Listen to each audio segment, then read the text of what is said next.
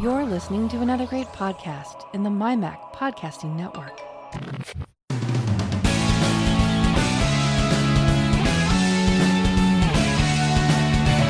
News, views, security stories, technology, and all sorts of other related chit-chat that catches our attention. Welcome to the Essential Apple Podcast.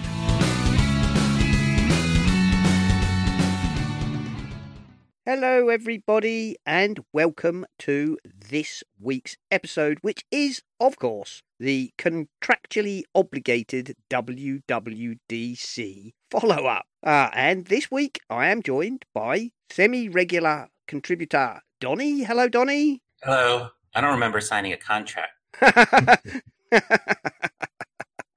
And we have with us the fabulous Wei-Han Eng, the eccentric iOS developer. Hello, Wei-Han. Hello, I'm here again for the annual post WWDC podcast.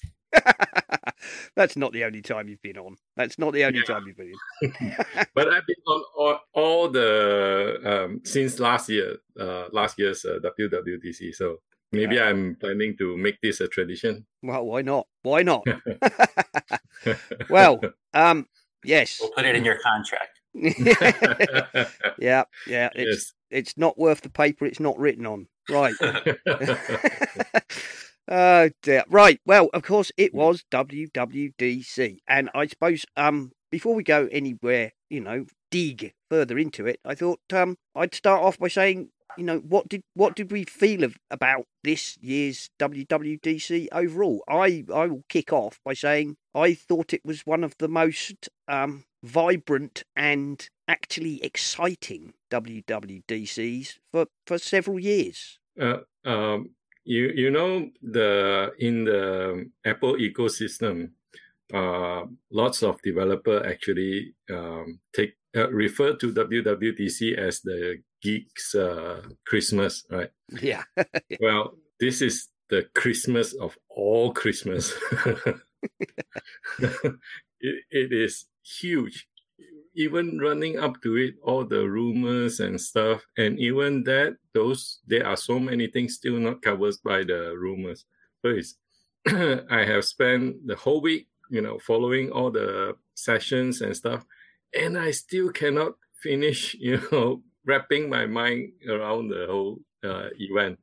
Just the keynote alone is like, wow.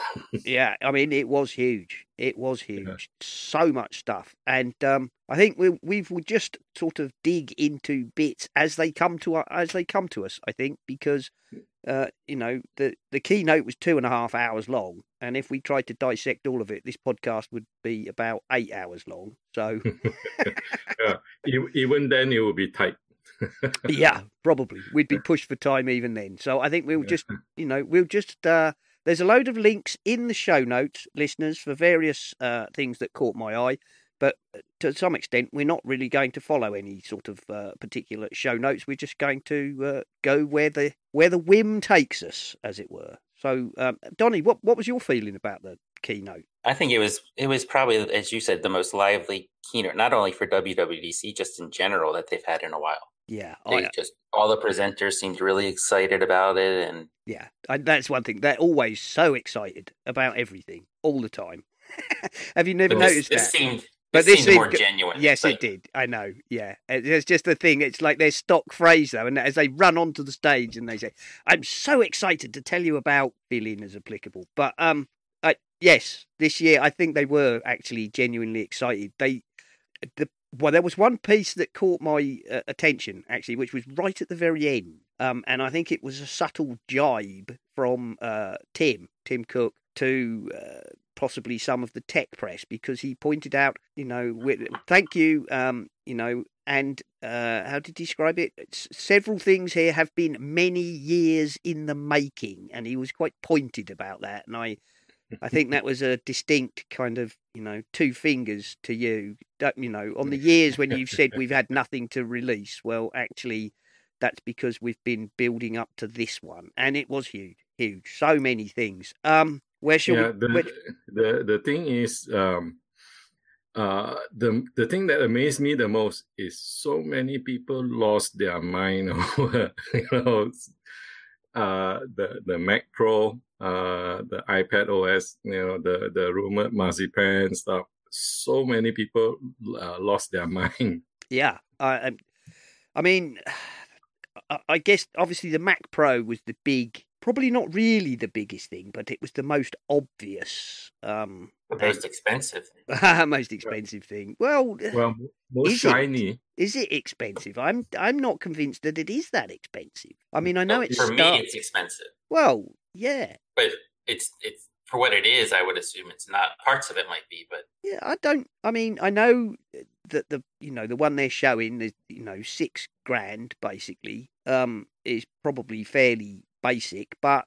And I know, if you ramp it all the way up, you're going to be talking at. I mean, somebody pointed out that if you were to actually buy 1.5 terabytes of RAM, that would actually cost you about $18,000, maybe more. But for the companies that will be ramping it up, it really isn't expensive for them. It's what they need.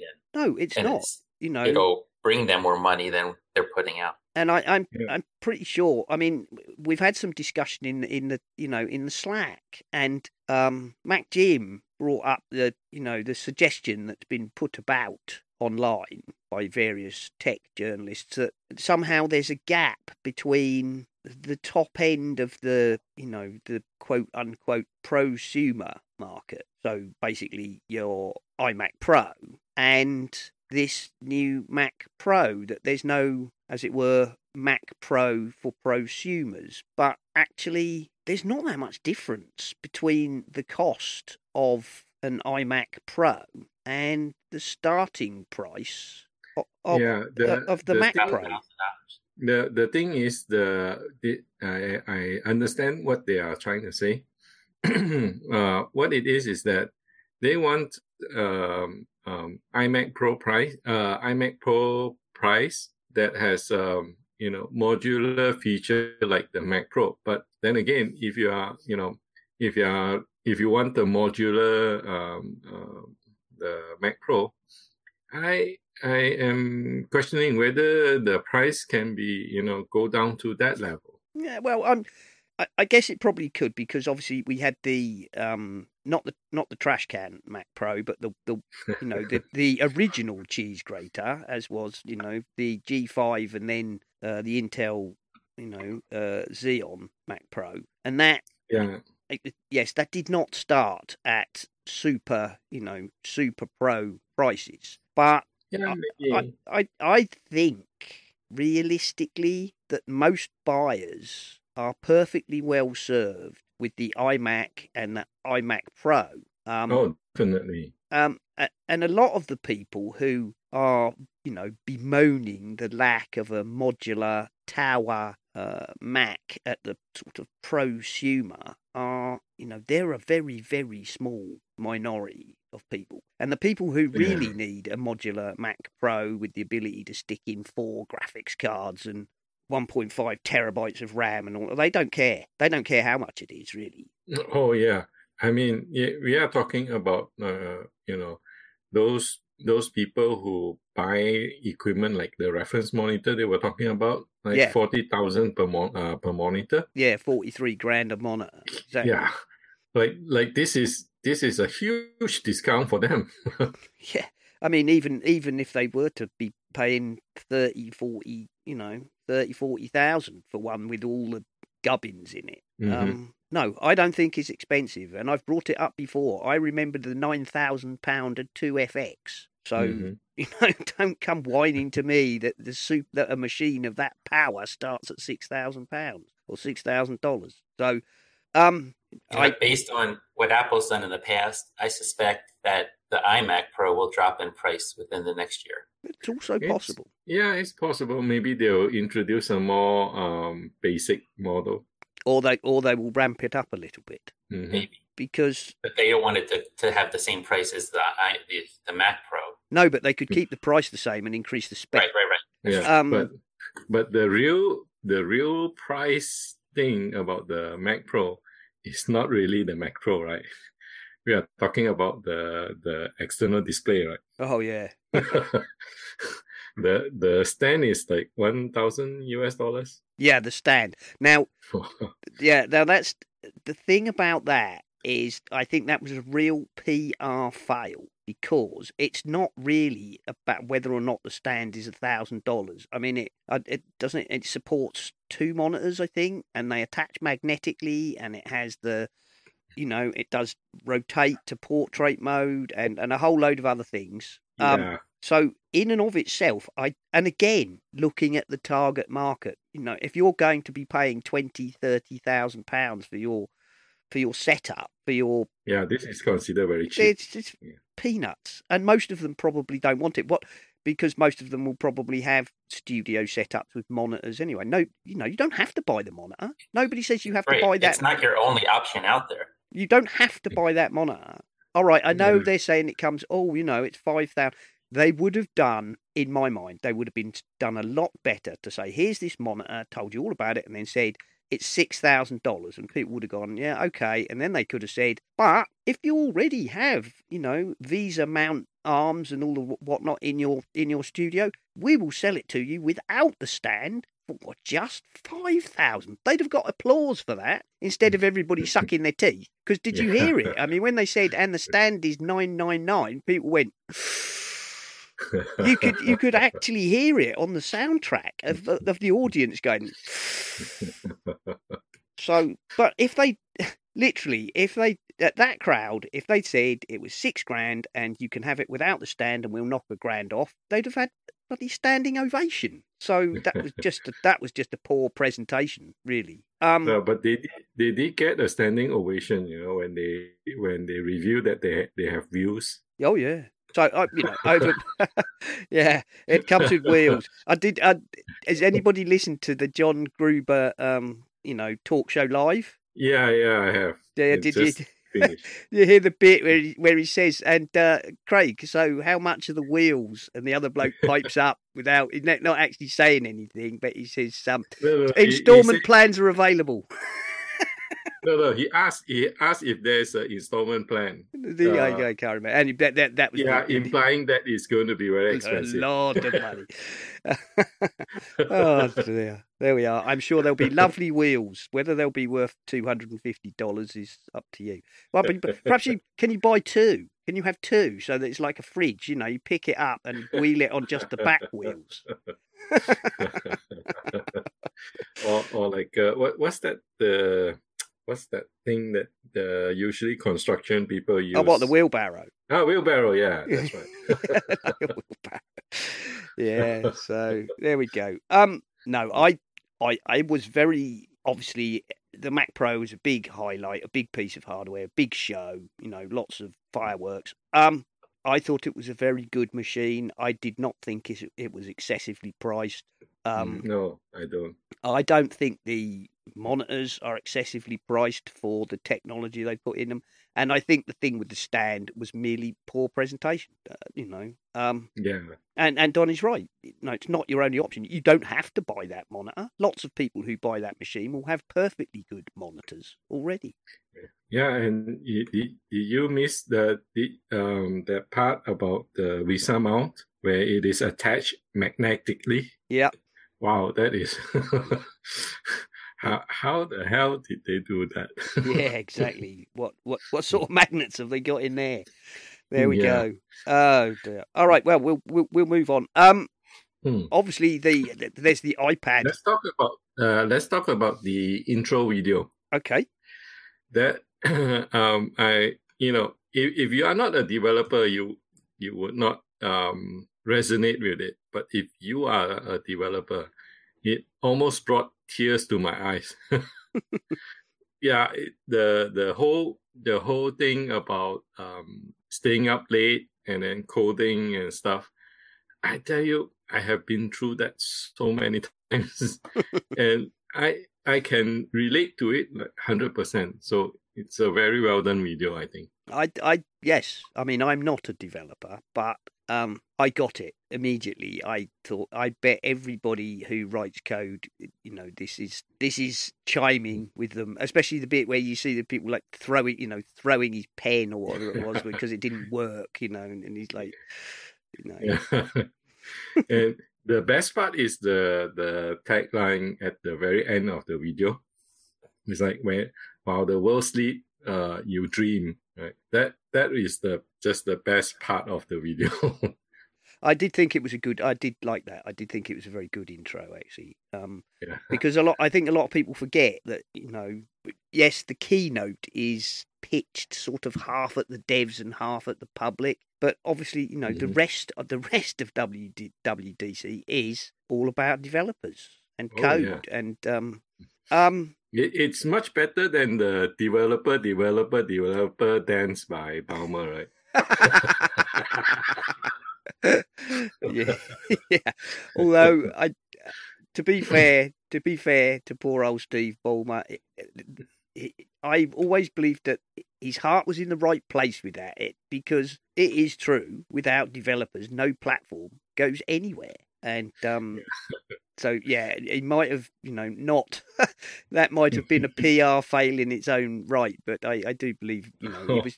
but the number of memes generated from oh my God. Well, there we are. Well, Wei-Han, you're obviously an iOS developer.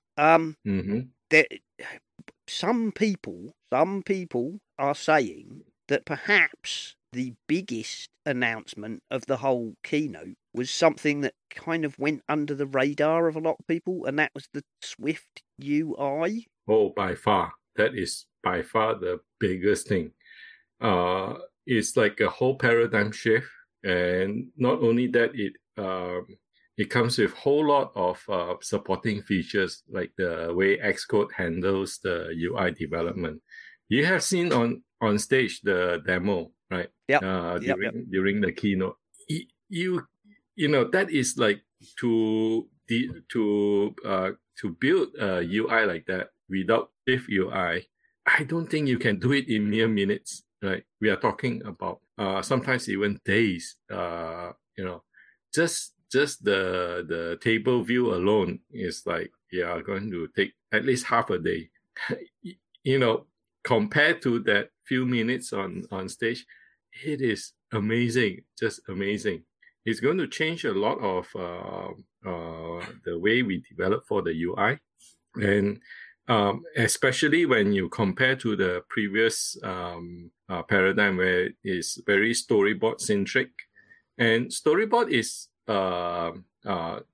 text data if you really open up the file, right? And that itself causes a lot of source control issue. If you have a storyboard and multiple person is working on the same storyboard, when it's time to put the code together, a lot of times you have to redo at least one of the person's work. Right? So this is huge. This is really, really big. And I cannot emphasize how big it is for a developer, but this is really big. And because the other thing that goes with that is kind of the implication that Apple are going to be pushing towards Swift as their main development tool. Oh, that has been clear for a while now, right? All the stuff that they have been doing, the improvement to their Objective-C site, right? Those are all effort to appease those who are being dragged, screaming and kicking over to the side, right? We have to smooth it. They have to smooth it over. They have to allow the Objective-C people to be, more at ease, and then slowly see the benefit of Swift, then, pull them over. Right? But I think in terms of PR move, I think they have done a very good job at it. And especially with the Swift UI, so many diehards Objective-C developers are now, saying this on the social media, right? Well, it's time to start learning Swift, and case in point is like Marco Arman, right? He also tweeted recently that says it's time to learn Swift. Well, so yeah, I obviously not being a developer, but I did note that when I watched the keynote, and I thought this is almost being put in here almost like a throwaway segment, and yet I suspect that it's it's a tectonic shift in the way Apple are going to expect things to be done in the future. Did you hear the gaps in the audience? Yeah, I did. Yes. I mean, even Gruber said, didn't he, in that interview when they mentioned it, and he said, "Oh, I think I might be able to see how to make that thing go red." yeah, exactly. It's so plain, right? And to be honest, I actually held my breath during that segment. Yes, that is one of the biggest thing for developer, definitely. Excellent. And of course, the iPad got a differentiated iPad OS. That didn't surprise me in the least, I'll be honest. It's almost like finally, because the last 2 or 3 years they've been adding various things to the iPad on its own, and people have been saying the iPad needs its own special OS because it's not a phone. And you can make much more use of the screen estate if it had its own OS, and so now it does have its own OS. I don't have an iPad, so I can't really judge how big a thing that is. But Donnie, you use the iPad, don't you? Yeah, I don't. This happens every year. They show all these really cool features, but unless you remember to use them or get your workflow into using them, you just forget about them and they're not even there. But I think it remains to be seen once it comes out. I mean, it'll be cool if they keep adding more features to the iPad to make it easier to use. But a lot of the stuff they showed, like the expose and the stuff like that, I don't see myself using that much. But like the multiple windows, I barely use split screen now. Maybe I'll use it more now that it seems like it's easier to work. But it's not a bad thing, but I think it's something you have to remember that the features are there. And I think a lot of people won't even notice it. I think my take on that was I think the kind of thrust there is that they're adding layers for the vocal minority who want those things. Right. The people like Federico Vitici and the people who want to basically use their iPad as a laptop replacement. But I think the point is, as long as they're layers which you can use if you bother to learn them or master them, but the average user who has no use for them can carry on using their iPad exactly as they did before. Right. In the sort of basic iOS, one window, one app paradigm. I think if you put your mind to it and put the time into it to learn everything, it'll make it much more productive, but you just have to make it a point to learn it and use it. Yeah, I think I've mentioned it on this show before. This is something that was pointed out by John Gruber, that he was asking some Apple engineer, and then not related to the iPad OS, but this is like before we're talking about the Mac OS, that is before the current one. What he said was the Apple engineer was talking about, if a user do not care about the advanced feature, like say on a Mac OS, like the shell prompt, right, the terminal windows and stuff. If the user has no interest in those advanced features and somehow stumble on it, and it means that they have failed, right? And on the other side, if someone were interested in those kind of feature and they could not find it, it is also a failure for them. So if they continue with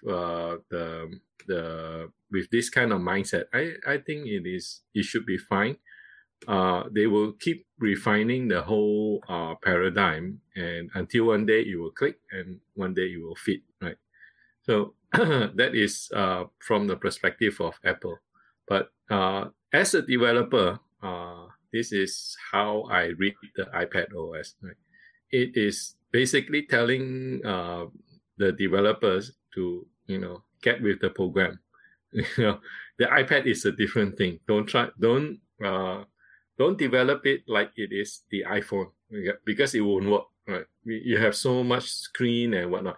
Because you look at the iPad after 10 years, and still not many is able to get a real grasp on how to develop for the iPad. So that's why you see a lot of phone application, phone apps that is being, exploded into a iPad screen size, which is bad, right? And this is a signal that Apple is telling the people, get out from the mindset that you are developing for iOS. This is now the iPad OS. So in a sense, this is a psychological thing, right? So, when you constrain your mind in a way, the product that you produce will be within the constraint, right? So Apple is telling you, okay, take away the constraint, move to the side of the iPad. This is a new thing. I think this is what they are saying. Right? Yeah, and that's and also is also to shut up the critics. Right? You know how many years people have been saying that iPad is the consumption device, cannot be used for this, that. Even when the stuff about the unification of iPad and Mac OS, people are like, all those iPad apps are subpar, and then you bring it over to the Mac, it's not good. So this is a way to shut them up and say, look, this is iPad OS. This is not anything, right? I'm also thinking in the way that you're saying it's psychological. I think it's also saying the same thing to the consumers. It's putting it out there that this is a different device. It's not just a big iPhone. It's not just a giant. Now. It's a different beast. And like you just said, if you have a mindset that something is a certain way, that's how your product will turn out.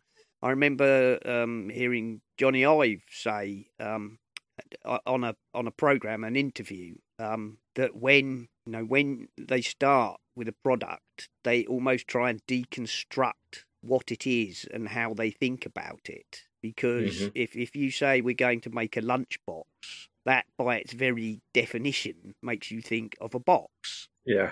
Yeah. So you never think about a cylinder or well, yeah, or a slab or anything like how do we deconstruct what it is we want to achieve so that we're not immediately hobbling ourselves with preconceived ideas. So yeah. Well, there's also the thing that the iPad started as a consumption device, and remember Steve Jobs sitting in the chair on the stage showing how he could read the newspaper or websites, and it was more of a consumption device when it came out, and it's just evolved into what it is today. And they're hoping, I think eventually it will become a laptop replacement for a lot of people. I think that's very much true. I mean, as they I can't remember if it was I think it probably was Craig Federighi on the talk show saying, you have to understand that when we started out, we were very, very constrained by the technology that we could put into that tablet.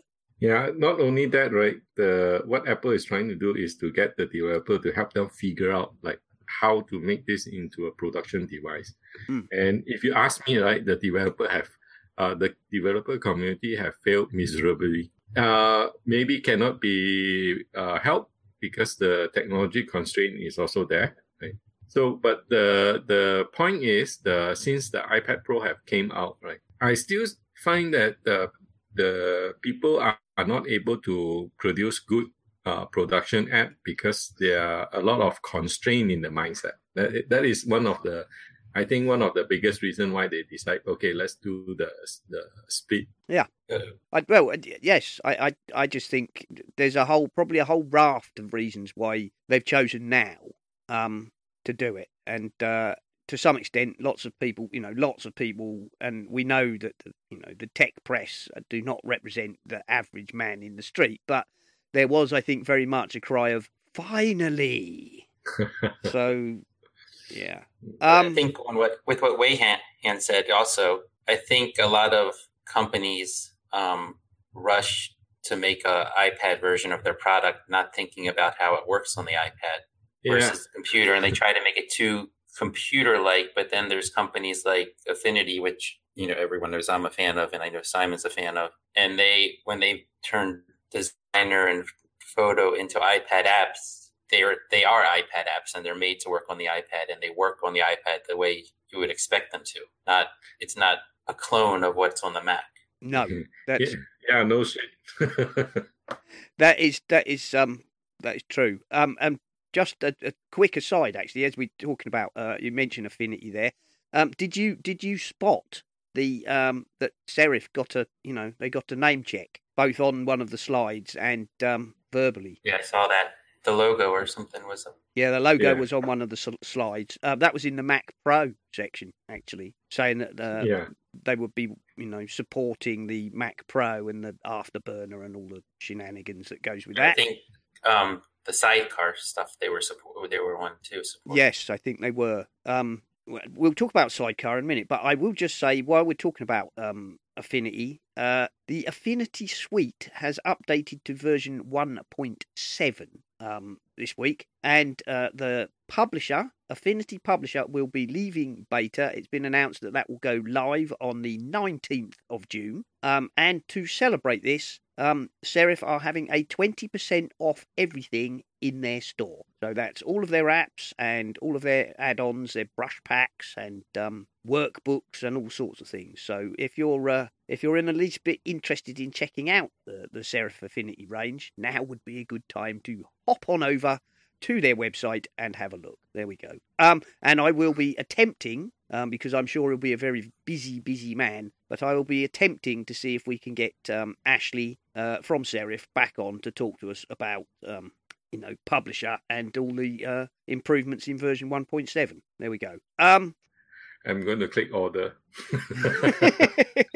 Well, yeah. I mean, let's face it. At the moment, with a 20% discount, that brings it down from £50 UK to £40 UK, basically. Which means you can get a complete suite, including a photo app, a vector drawing app, and a page layout app for 120 quid. And no subscription. And no subscription. There we go. And widely applauded as on par with the Adobe suite. There we go. What else? Sidecar. Let's talk about Sidecar. What's the company that they Sherlock? Well, there's two. Well, there's at least two. There's Luna and another one called Duet. Yeah. Who do who've been around for a couple of years at least, and the idea is that it allows you to use your iPad as a second screen. I'm not sure quite how Sherlock they've actually been, because if you look at the official list of Macs that support Sidecar, it's pretty small. You've got to have one of the very newest Macs basically for it to work. And Luna, you can use all over your house, where Sidecar I think is meant to be like a second monitor more so than something to walk around. Yeah, and also they pointed out again, I think it was on the talk show, or maybe it was somewhere else. Apple have made it clear that the apart from pencil support in apps that support tablets or tablet input, that the iPad in Sidecar is effectively a second display. It's not touch enabled. Except for you can use Apple Pencil with it, yes, and that will become like a touch surface. Yes, but it will not be. It doesn't turn it into a touch panel, as it were. It's not finger touch enabled while it's in that mode. Yeah, because it will be quite difficult to use, if you ask me. Right, if you try to touch on buttons that are desktop size, and also don't forget that when the Sidecar is on, the size of the display is most likely going to be shrink down further, right? Yeah. So the touch target is going to be very, very tiny, and is Yeah. if you have used something like that before, you would know that is not an experience to enjoy. No, it's not. And that is what Apple have made clear, that they are treated, in sidecar mode, your iPad is treated as another screen for your Mac, and it's designed to be used with what they described as a precision pointer, i.e. the pencil or the mouse. So obviously, if you think about it, more so than hurting Luna's business, with the pencil support, I could see it hurting Wacom's tablet. yes, Definitely. Definitely. Yeah, I very much think that the people who would suffer most from this will be low end tablets, drawing tablets. Even the high end, because it's basically makes your iPad a Cintiq for your computer. Well, that is true. Yeah. And the Cintiqs are not cheap, are they? They're $1,000. I think $800 you can get one for. And I have heard. I personally don't have any experience with the Cintiq, but I have heard many have claimed that the experience on the Cintiq is not as good as say a straight up iPad, right? When you have say a art drawing app like Affinity or like Procreate and stuff, right? I think. I mean, I've seen the Cintiq. We had Wacom came to our Mac user group a few years back, and they, as well as obviously demoing a variety of the tablets, consumer tablets, the Bamboo and so on. They brought a Cintiq to show us. I think at the time the Cintiq for your iMac would set you back about $2,000. Yeah, but how about the usage, right? I heard there's a lot of lag and stuff. I used a Cintiq, and I didn't see lag as far as a Cintiq, but once I got the pencil on the iPad, drawing on the iPad with Procreate is just it's just another experience. It's just more. Yeah, I like it a lot better. I think the answer there is that the Cintiq is brilliant, was brilliant. But there's, in the way it works, there's going to be an inherent. You have to have an inherent amount of, not necessarily lag, but do you know what I mean? There's a processing overhead that has to be gone through. You're drawing on a glass sheet which is on the front of your your iMac or whatever, and then that has to be processed and then sent to the app you're using. Whereas obviously I never saw lag. No. When I had used Cintiq, none at all, and that was on a 2011 iMac. So it worked fine. It's just I think it's more natural. I don't know. It's just something about drawing on the iPad with the pencil. I think that you've also got the thing, of course, Donnie, that the iPad A is designed specifically with that kind of thing in mind, but also they've built that incredible sort of 120 frames per second refresh, smooth flow screen technology, which I think you're right. Basically, I think that it's going to probably do more harm to somebody like Wacom than it is to Luna or Duet, both of whom I've got a link. Both of whom have come out, as it were, not quite out of their corner fighting, but have come out saying, we've been doing this for a while, and we can offer. We offer things that Apple's Sidecar does not offer. So I think there's room. I think there's room for all of them. A lot of people often say, "Oh, Apple have Sherlocked this, and that's the end of them." And often it's not so at all, because companies who do specific things may be a niche market, but Ferrari's a niche market. They do very well. Thank you very much. Yeah, it's not like the Sherlock of the old, right? Nowadays, when you see that Apple have Sherlock some company, a lot of times they will still survive, but they need to adapt, right? They need to offer more than what Apple offers. Yeah, exactly. But speaking of the pencil's also, and lag is supposed to have the faster and less lag. Not that there's much noticeable lag anyway right now. Well, yeah, they've trimmed the latency allegedly from what was it, 20 milliseconds to 9. That's pretty good going. I was shouting at my TV during the keynote. Like literally, I was shouting, "How? How?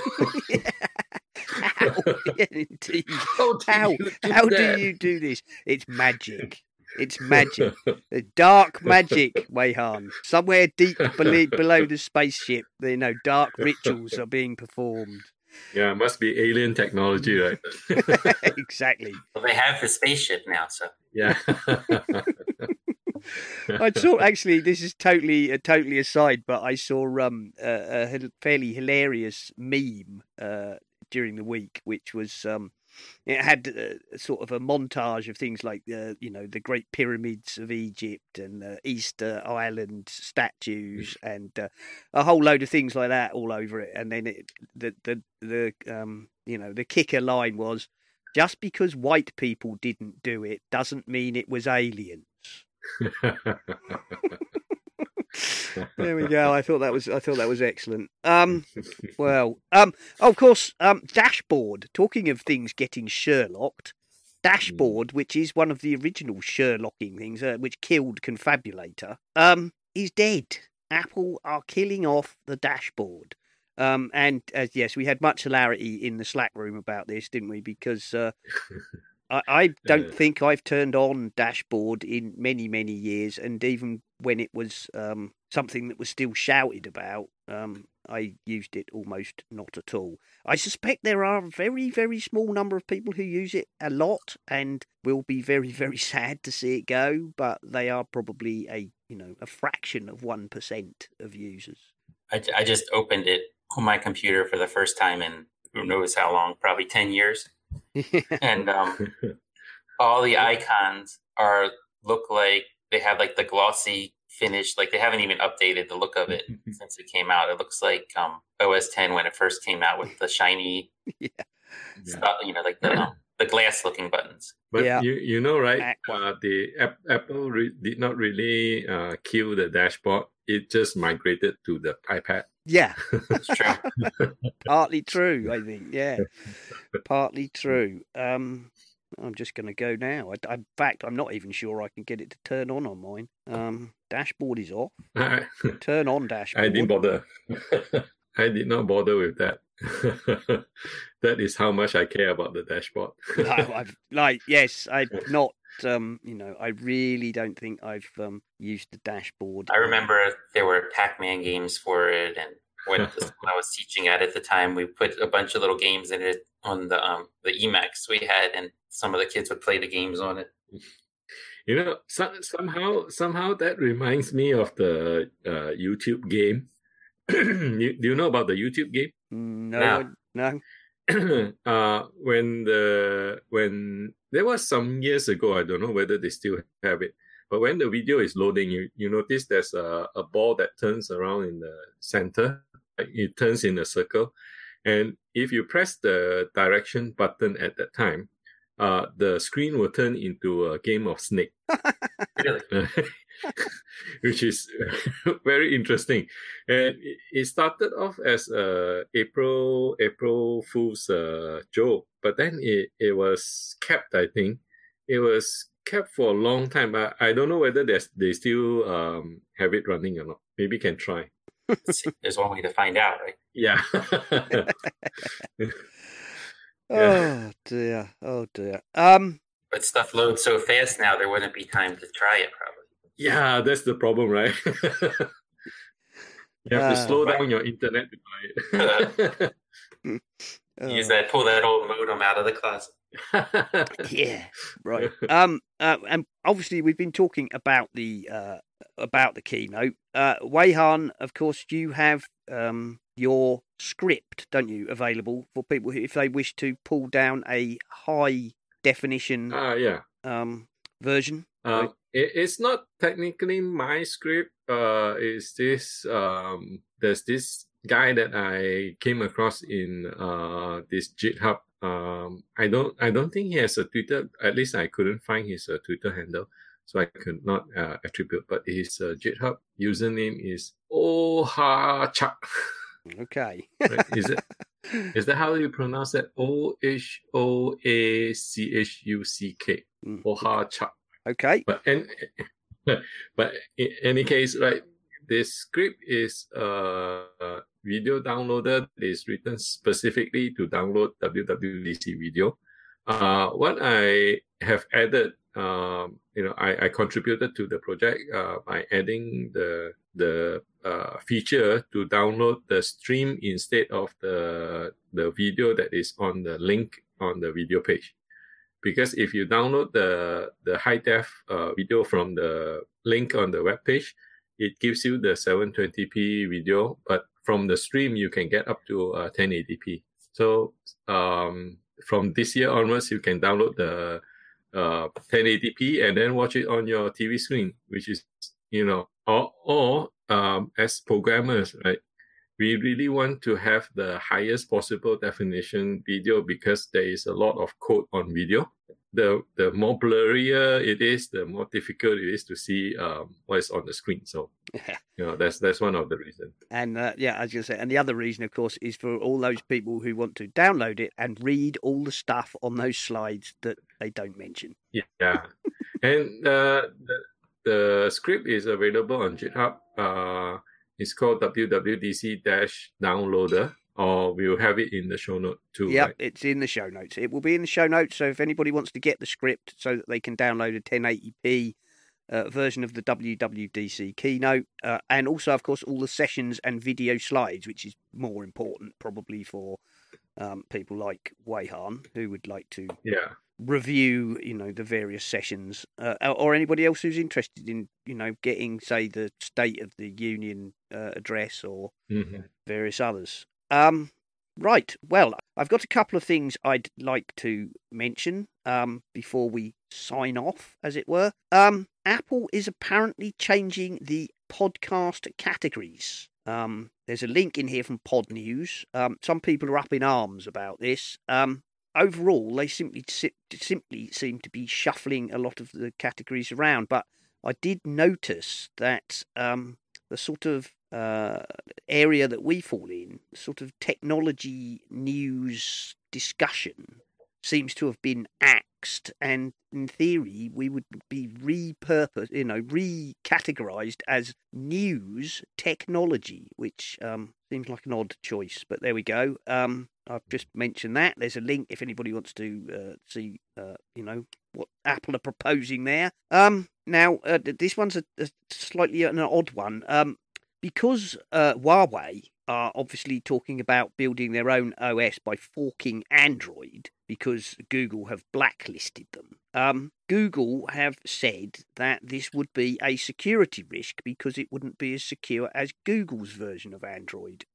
There's a piece here from VentureBeat which says Google is contradicting its own open source arguments, which I agree with, actually. And also, it just seems to me that if they're going to take this view that if Huawei take Android and build their own OS from it, that somehow that's wrong, and yet at the same time they're saying Android is open, but actually Android isn't really that open, is it? Because you could, if you want to have the full Google Android, you as an OEM, you are forced to take all of the Google services, and if not, you have to build them all yourself. So I think Google are trying to have their cake and eat it there, really. They're trying to fend off, anti-competitive, investigation by saying that actually Android is open to all, whilst in fact keeping a tight grip on it and forcing everybody who uses it to include all the Google services. So there we go. Yeah, increasingly, whenever Google or now Alphabet makes any announcement about their stuff, that increasingly the chance of their foot in the mouth is so high nowadays. Yeah. So there we go. Also, Microsoft have deleted a massive face recognition database. Apparently, there's a link here to the BBC News. Of course, apparently they compiled a large database to train face recognition. And this database consisted mostly of images taken from online, so largely celebrities and journalists and such like people. And they have said that they have deleted it, but several people have pointed out that a data set is never really gone because various people have at various times had access to it, and therefore this data set will live on the internet forever. There we go. I've got a couple of worth of chirps. One of them's Donnie's. Donnie says, I don't like the Magic Mouse personally, but Target has it on sale for $40 with a link. So for those of you in the US. Also, at the time of recording, Mashable Shop have a sale where they are offering an Apple iMac 21.5 inch i3 dual core with a 250 gigabyte SSD for only $379. This is a certified refurbished. And yes, I guess my view of that was it's only an i3. It's only got 4 gig of RAM, and it's it's only a 21.5 inch. It's also only $379 while stocks last. So link to that. It also doesn't say which year is it, right? That's what I was looking at. No, it doesn't. Do we know? Does it? Anyway, there you go. You would not get an iMac as cheap as that very often. There we go. So I'll point that one out. But looking at the hard disk size, right? I have a feeling that you might not even be able to run Mojave. It could be that old. Okay. See, here's the model number. I'm going to look it up. Okay.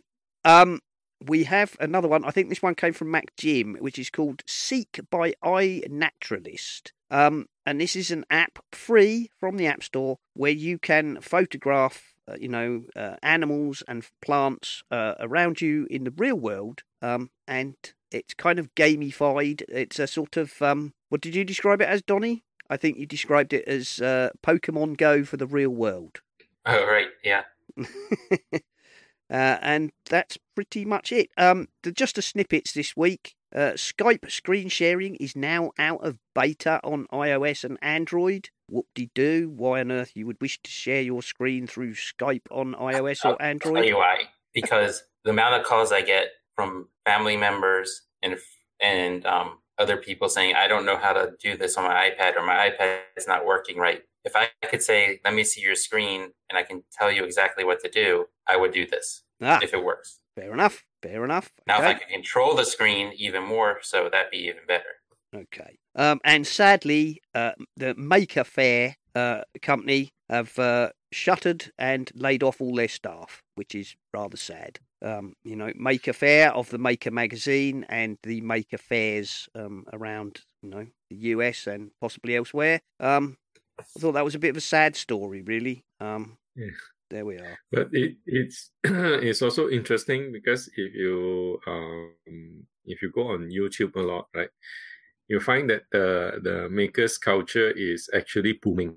Yeah. I wonder why. It seems a bit counterintuitive, right? What is did the article say what's the reason they shut down? They're not making any money, and some of their big sponsors have pulled out and refused to sponsor them anymore. It just seems... probably moving their ad money to like YouTube videos and whatnot. Because I've seen so many videos on there that is teaching people to make this or that and stuff. Oh yeah, very much so. It is a lot. So I just thought that was a bit sad, really. There we are. Any joy there, Donnie, on the iMac? Yeah, I just found, if I found the right one, it looks like it's 2010. So yeah, it definitely wouldn't run Mojave. Yeah, so it's like, okay, the newest Mac OS you can run is probably, what was that? What's the latest one? High Sierra, probably. I would say maybe High Sierra. High Sierra. Yeah. Sierra maybe at the most. No, it would be High Sierra because if you can run Sierra, you can run High Sierra. And Uh, It'd be a great machine for a child or like a student. yeah, interestingly, High Sierra triggered my Siri.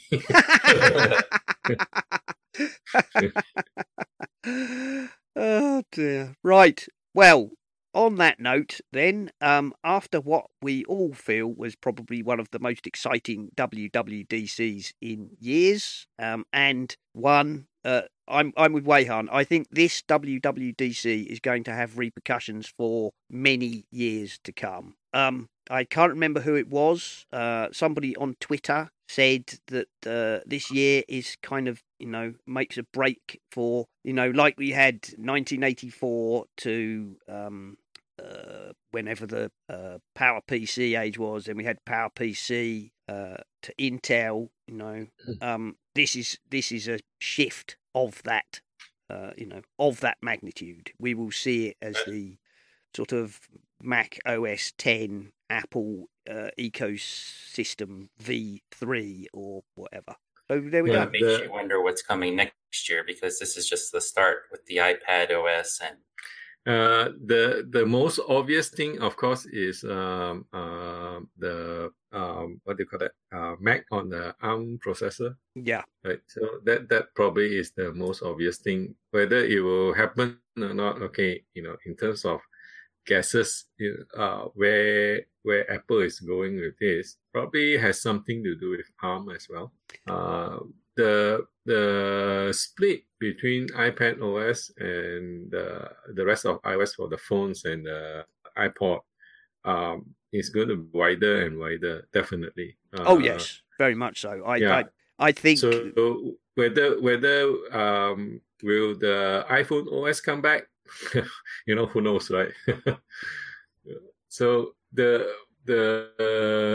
are so many other things that is released in this WWDC keynote. Right? We just could not cover everything. But no way. There was so much stuff. Things we haven't even talked about. I mean, we haven't even talked about Project Catalyst and the effect that's going to have.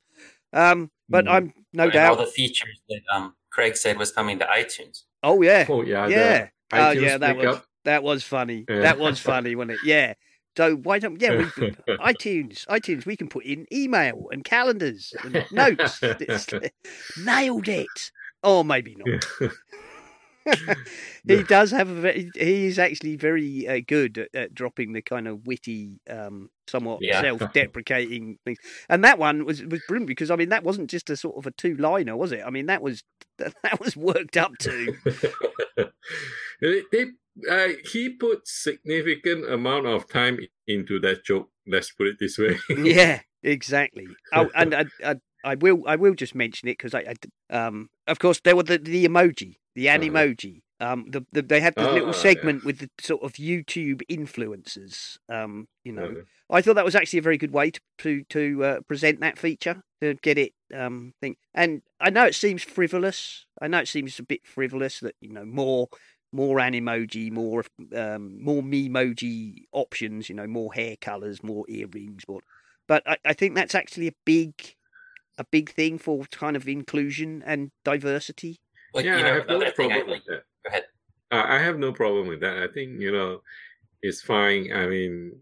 The half the world's population are females, so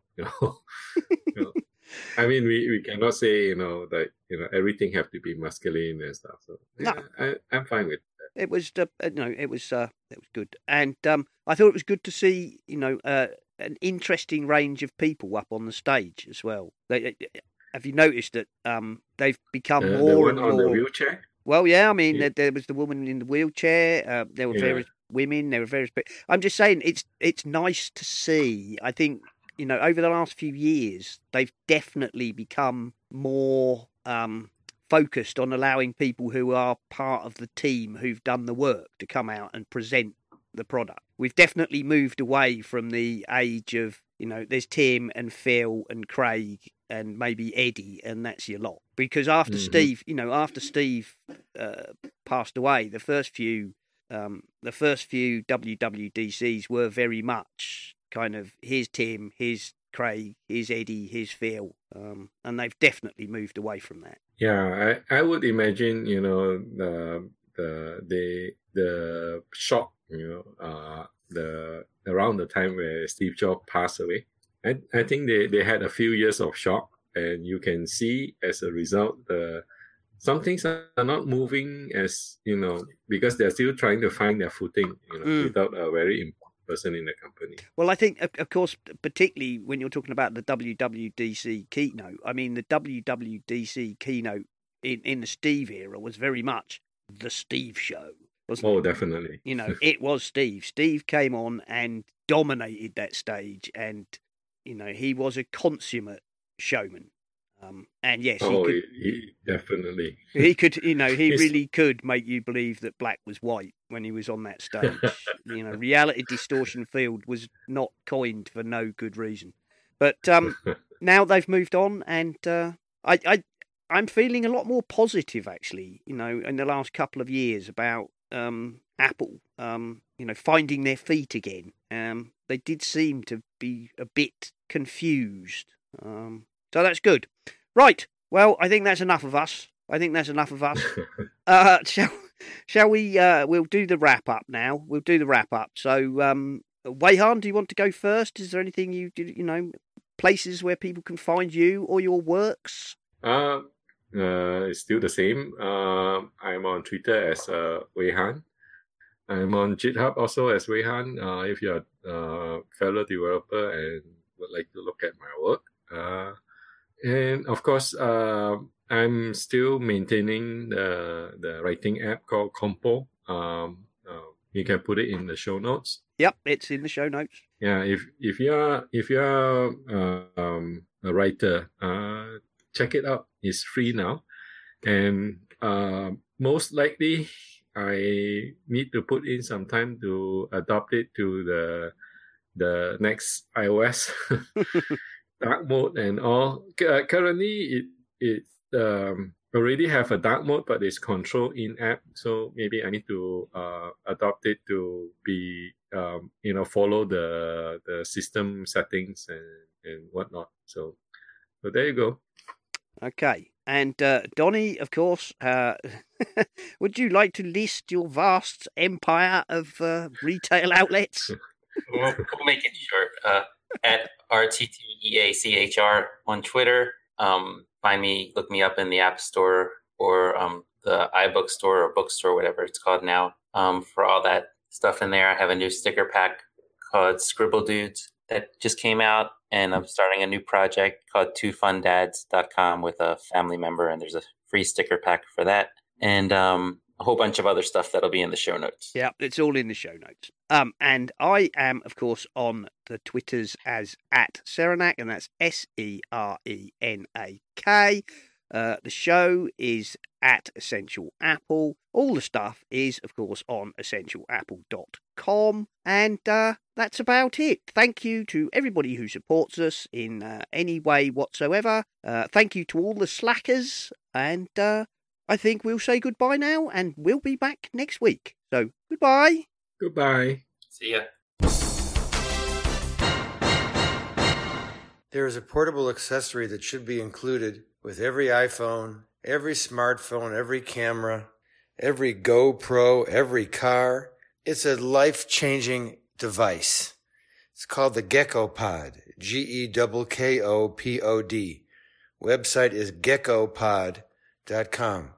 Cost in the U.S. is $20. You can get it in 4 different colors: black, magenta, cyan, and green. Read the description: a flexible tripod that adjusts to any surface. And it means any surface. We've talked about this before. A tree, a car, a microphone stand, a lab table, a desk, a chair. It can hold all smartphones, action cameras, compact cameras in countless positions. Lots of pictures on the web of people using it. The mount is easy to use and quick to set up with a myriad of uses practically anywhere and everywhere, even hung on a nail. They've got a new mobile pack that includes the adapter for the GoPro and also a Bluetooth remote for iOS and Android. $20 for this thing. You can't believe you lived this long without it. Yesterday, at the rehearsal for my band, it's called the Cactus Pickers, I needed to hang my iPhone on a mic stand to record our rehearsal. No problem. Just slip the phone into the spring. Here's the spring. Slip the phone into the spring on the top and wrap the 5 feet or legs, very flexible, but also firm and really good grippers around the mic stand in the middle of the room, and I got a decent recording. I have used this so often. Have you ever heard of a heads-up display for a car? Well, you can do this by attaching the Gecko Pod to your phone and just hanging it from your rearview mirror. There are lots of uses for it. Please go to the website, geckopod.com. I use mine all the time.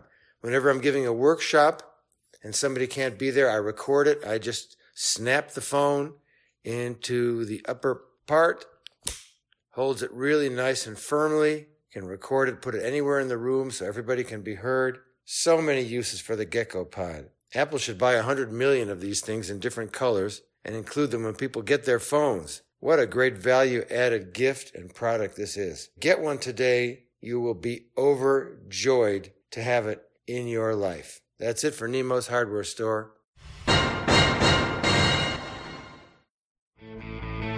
You've been listening to the Essential Apple podcast, and I'd like to say if you enjoy the show and would like to support us, feel free to go over to the website essentialapple.com and you will find links to both Patreon and the Pinecast Tips Jar, where you can make a donation towards the costs of the show, or even if you're really keen, you could set up a recurring payment. And thank you very, very much to all the people who already do support us. We really do appreciate you very much indeed.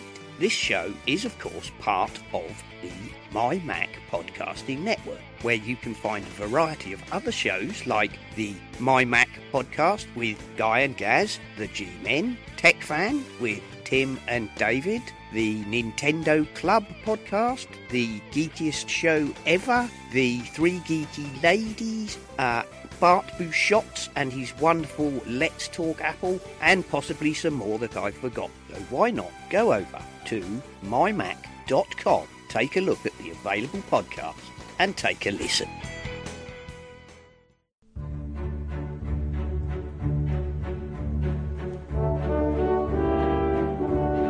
Yeah, I think just a straight ad, don't you? Yeah. Like what? What would we say? Like Tech Fan Podcast or? Are you interested in technology and gadgets? Uh-huh. Do you want to listen to two guys who know technology and gadgets?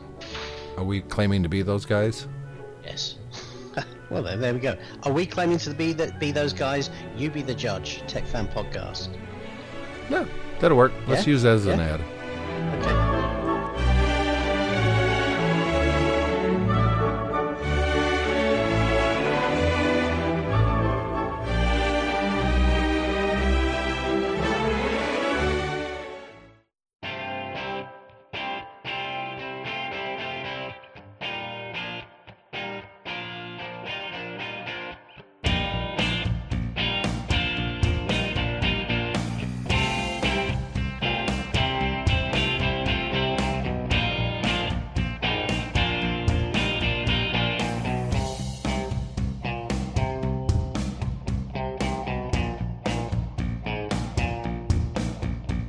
This has been the Essential Apple Podcast. We hope you enjoyed the show and we look forward to you joining us again another time. Until then, goodbye.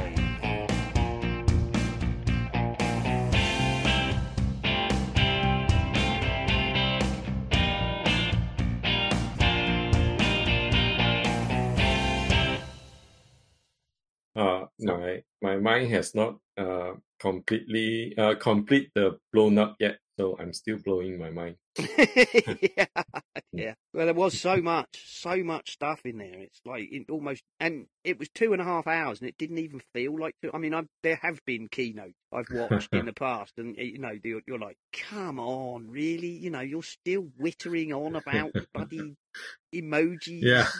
or stickers in message. Really, it's not that big a deal. But I mean, this time it really was like. I mean, there was even the bit when where the crowd started clapping, and Craig was like, "No, look, we've got so much. No, stop. We've got loads to do. I haven't got time to stop for you to clap." But as much as they rush it, right? It doesn't feel like it is too much of a rush. If you know what I mean. No, it didn't. Because it didn't feel rushed, did it? But yeah, it certainly because felt there are definitely years that it actually felt very, very tight, and everybody is like thinking, and then sometimes the way they speak is like overly fast and stuff. No, it was an amazing keynote. Totally, awash with announcements and very little fluff. I mean, there's some years, some years you get the bit where they're whittering on for ages about the buttery scrolling and whatnot. It's like, you're filling here. You know what I mean? So I forgot to ask just now. What's the biggest feature for you? We never even mentioned it. I mean, Apple sign-on is huge. The Apple sign-on was huge for me, I guess, because I'm interested in it, not because I will ever buy one. The Mac Pro, fascinated me. As is often the way with the keynote, the thing that you think is important or is most interesting in the week or two after is not the thing that turns out to be the most important in the long run, which is why the whole Swift UI thing caught my attention because I did just obviously it's not my field, but I just saw it and I thought, you're making almost nothing out of this, and yet I suspect this is possibly one of the biggest announcements in this keynote. If you if you see my Twitter feed, right, so many people is like, because I follow a lot of developers, right? So such a big thing in the whole community. Everybody is like, wow. Yeah, when I first heard it, right, because I couldn't understand.